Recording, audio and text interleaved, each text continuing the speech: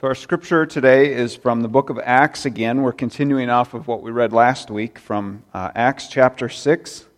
And today we're going to read verses 8 through 15. This is the word of the Lord.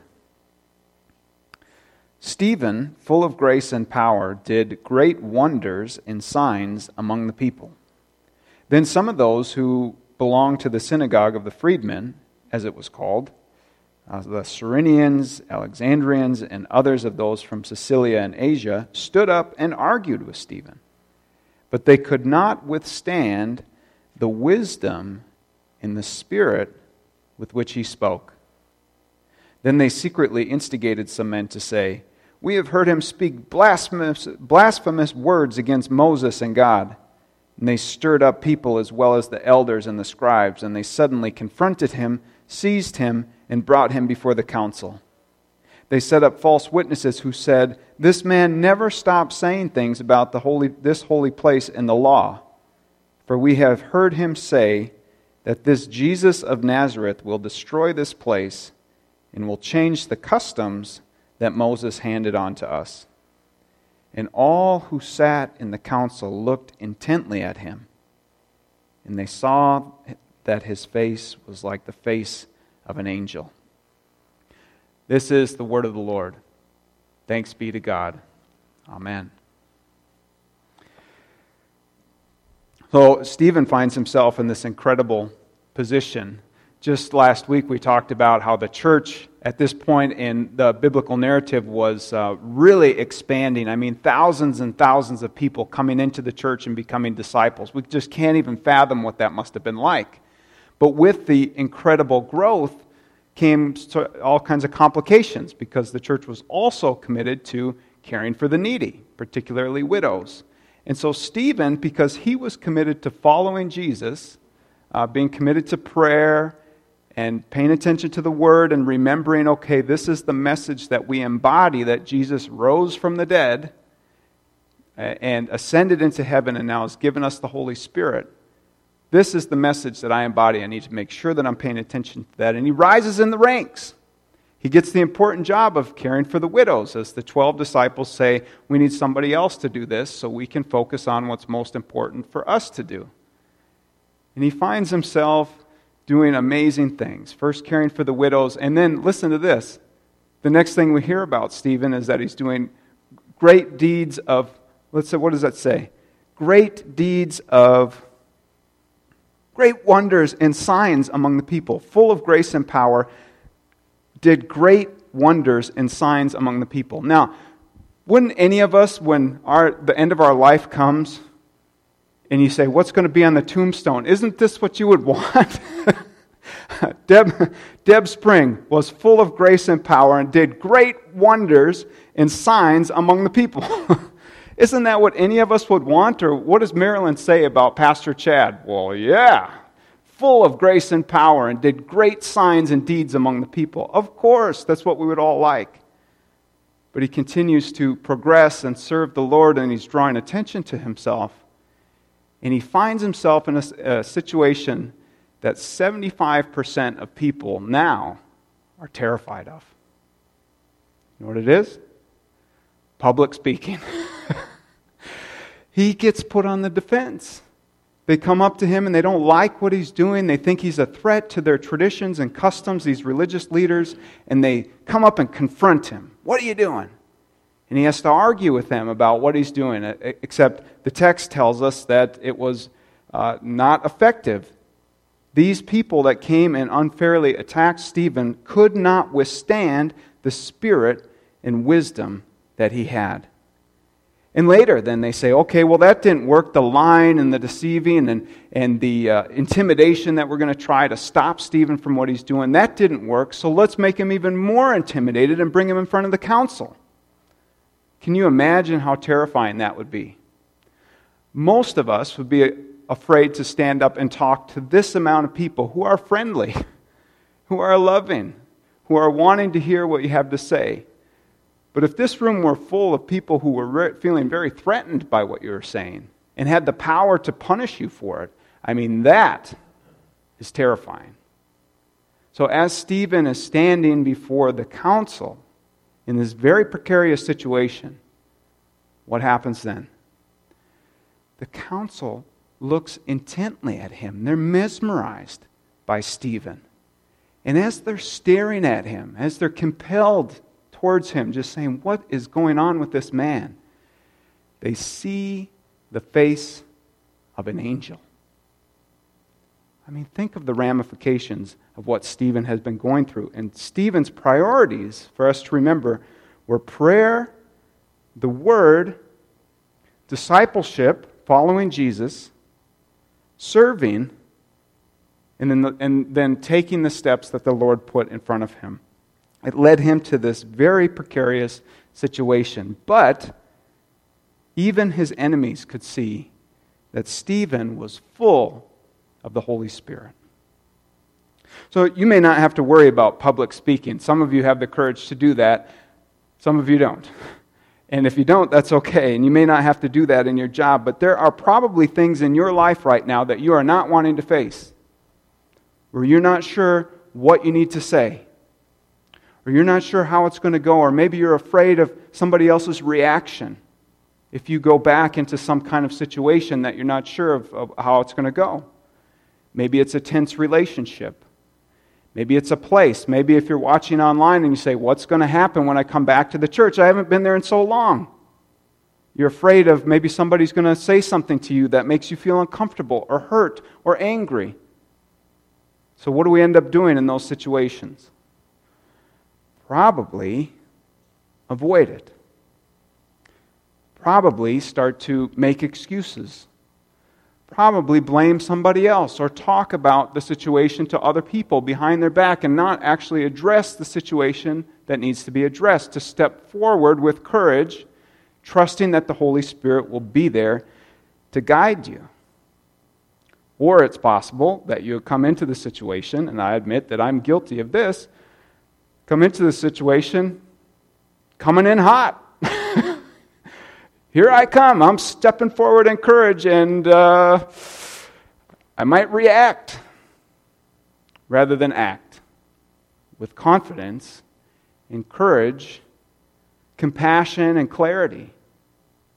Even compassion towards ourselves. So how many situations do we miss in life because we're afraid? Because we want to avoid something or pretend it's not going to happen, or we don't make a needed change in our life because we don't know how it's going to go. We don't want to let go of what we've preserved as our image or what's important to us. Or we're afraid of what will happen when we enter into that vulnerable space where transformation can happen, which is actually where healing happens. And it's where God's message and God's church get moved forward. But so often we as disciples are afraid to enter into that space because of all the things. What will we say? What will we do? What will we feel? How terrifying is that? So we just shrink back and say, well, I'm not quite there yet. And that's okay. But what we miss out on is encountering the risen Christ in our day-to-day lives. So what Stephen shows us is that the way to follow Jesus in a way that empowers us is to start with what you can control. There are lots of things in this world that we cannot control, not at all. Start with what you can control. Prayer, the Word, being full of the Spirit. We can control those things. We can dictate how we spend our time and what we prioritize. And if you do that, the Lord will direct your steps. And so then it's up to you to have the courage, empowered by the Spirit, to take them. So Stephen's willingness to serve led him to precarious situations where his enemies were lying to him, or lying about him. They were deceitful. They were trying to intimidate him. But he continued to walk in the Spirit. He just kept moving forward, trusting in the Spirit. And what happened? Well, he's full of grace and power. So Stephen was not coming in hot. Stephen was full of grace and power. He was compassionate and confident, but also willing to speak truth, which is something that we often avoid, saying, well, I'll be nice, but I can't say that. That's just too hard to say, that I'm upset about something, or too hard to say I'm concerned about the way that you're living your life. I'm concerned that you're hanging on to those negative emotions, or whatever it might be. So we avoid the truth part because we just want to be nice to everybody. Well, I don't think that that's how the Spirit equips us to live. So Stephen was full of grace and power. And the people that tried to intimidate him, the bullies in his life, maybe the people that don't respect boundaries in his life, they could not withstand his wisdom. They said, well, we may not like what he's saying, but there is truth there. Undeniable. And they could not withstand the spirit in which he carried within himself. So they had to resort to deception, to letting evil run their lives, really, out of self-preservation, of saying we need to protect what we think is most important, rather than letting the Spirit of God flow through them. And lastly, as Stephen is in the worst possible scenario, being on trial, basically, his enemies see in him the face of an angel. I mean, how incredible. As Stephen was filled with the Spirit, the people could see the Spirit in him, and the Spirit of God was irresistible. This is a pattern that we see, a trend that we see throughout the whole biblical narrative. Moses, when he was in a very difficult situation, went up the mountain and was close to God, and came down the mountain and his face was glowing. It was obvious that Moses had been close with God. And he came down with wisdom and with power, maybe with renewed courage and confidence of saying, yes, God is with me. And I can walk into this very difficult situation where the whole camp is mad at me. Nobody wants to listen to Moses. And in fact, they do the exact opposite of what he told them not to do. They make an idol out of gold while he's up there with God, and he comes back and like, what are you guys doing? I think he was actually coming in hot in that moment, because he made him boil it down and drink it. I mean, that's punishment, right? Jesus also, when he goes up to be with God, and he brings his disciples, all of a sudden his face is ablaze. It's glowing. It's a similar type of picture, that it was so obvious that Jesus was one with God the Father, that there was just this undeniable presence about him, that he is supernaturally filled with the Spirit. And now again with Stephen, close to God. But friends, what I want to tell you today, and I hope that you can hear, is that the same is true for you. The same is true for you, that when you are close to God, when you prioritize making space in your life to dwell in His Word, to pray, to worship with a community, to receive communion, to be in small group. These are all John Wesley's means of grace, by the way, the things that he said were like the 5 main things that open us up to the Holy Spirit. When we do these things, and we walk in the Spirit, others can see the Holy Spirit radiating from you. That's the truth. When we prioritize being filled with the Spirit is seen in us. And that glow of the Spirit is compelling. The wisdom that we speak with is drawing people in. They may not understand it, they may not like it, but that's how the Holy Spirit works. It's a compelling glow, the irresistible glow of the Spirit. Let me read to you again the words of Paul. He describes this in a different way. He says, "Now the Lord is the Spirit, and where the Spirit of the Lord is, there is freedom." Rather than trying to protect the things that maybe we can't control, we have no control over whatsoever, the actions of other people. So there is freedom by letting the Spirit of God flow through you. And all of us, with unveiled faces, taking back the veil, seeing the glory of the Lord as though reflected in a mirror, we are being transformed into the same image from one degree of glory to another. For this comes from the Lord, the Spirit. So, here's a practical way to think about this, okay? Think about a screen. Like your cell phone is the most obvious one. But I've got a screen here, and now when you go to Kevin's Market and you fill up with gas, there's a screen there. And you may not have any interest in looking at the screen, but when that screen comes on, you're looking at it, right? If I put up a screen here, like maybe pictures of me when I was in college or something that you really probably don't care anything about, you would probably look at the screen, right? There's just something that draws us into the screen. Doesn't necessarily matter what's on it. I mean, my kids are proof of that. I went downstairs one time and Peyton figured out how to turn on the TV, and she's watching Law and Order. She doesn't know what's going on in Law and Order. But she says, I like this show. It's just something about the screen. It just compels you to watch it, to look at it. I mean, why do I want to look at this little square on my wrist when I'm bored? It's just the draw of the screen.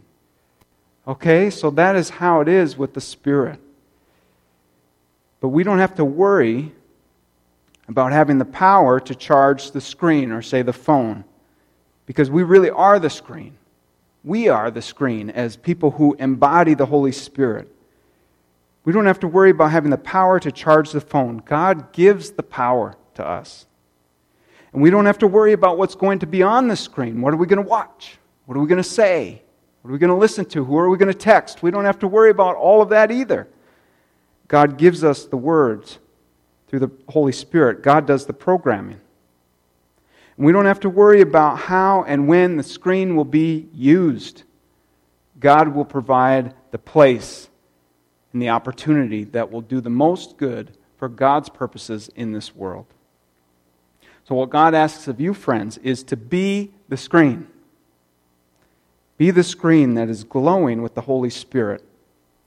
To be the screen is to stay full of the Spirit, to stay connected to Jesus at all costs, to go deeper in prayer and into the Word. Develop deeper spiritual relationships with people who are a part of our church or another church even. Maybe within the Walk to Emmaus community. Be with people who will help you be committed to following Jesus so that you can just be the screen. Let God give you the grace, the power, the programming, and the irresistibility of the Holy Spirit. And friends, you will be set free from the grind of self-protection and self-preservation. There's an ease to following Jesus that reveals the Holy Spirit to others through the way that we live our lives. Jesus says His burden is light. It's a self-giving like we see in Stephen rather than a self-preservation of, I don't want to be hurt, I don't want to say the wrong thing. It's an image of God working through us, being seen in us rather than maintaining our image. And if we're committed to self-giving and letting the image of God be seen in us, there is a compelling presence of the Holy Spirit. So friends, you are persons who are full of the Holy Spirit. And as you're filled with the Spirit, you are full of grace and truth, wisdom, and the irresistible glow of God, of the God who loves you. So may you move forward this day with confidence and compassion and courage as we see in Stephen, as you follow Jesus above all else. Amen.